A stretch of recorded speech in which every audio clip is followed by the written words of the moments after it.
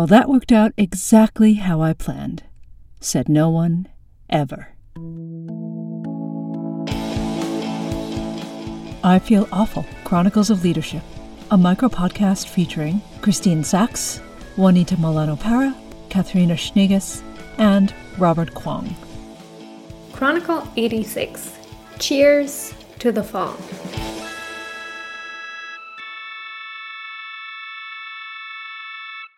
We all know this feeling when things simply won't work out. We put our hopes on this thing, did all we could, maybe even surrendered. And then the total opposite of what we want happens. I talked to a client last week that shared exactly this moment, how it started in their body, the sensation of a heat wave moving onto a tightness in their chest. Your experience might be different or similar, but we all know moments in which we're left exhausted, frustrated, confused, angry, disappointed.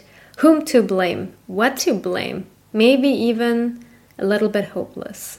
So we climbed the mountain and crashed. You probably all know these kind of memes from social where you see all these tiny little steps that finally lead to the success that we want. Well, we still stumbled and failed. So what now? What to do? Whom to be?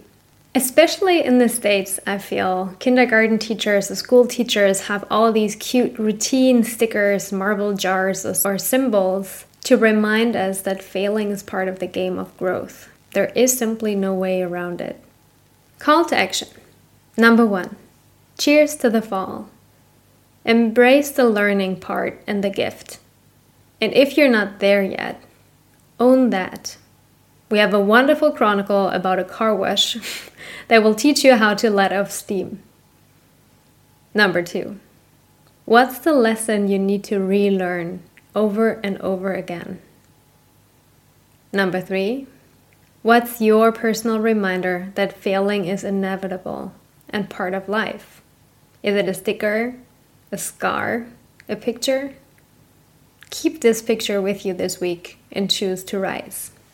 See you next week. You can follow us on the web at www.christinesaxcoaching.com.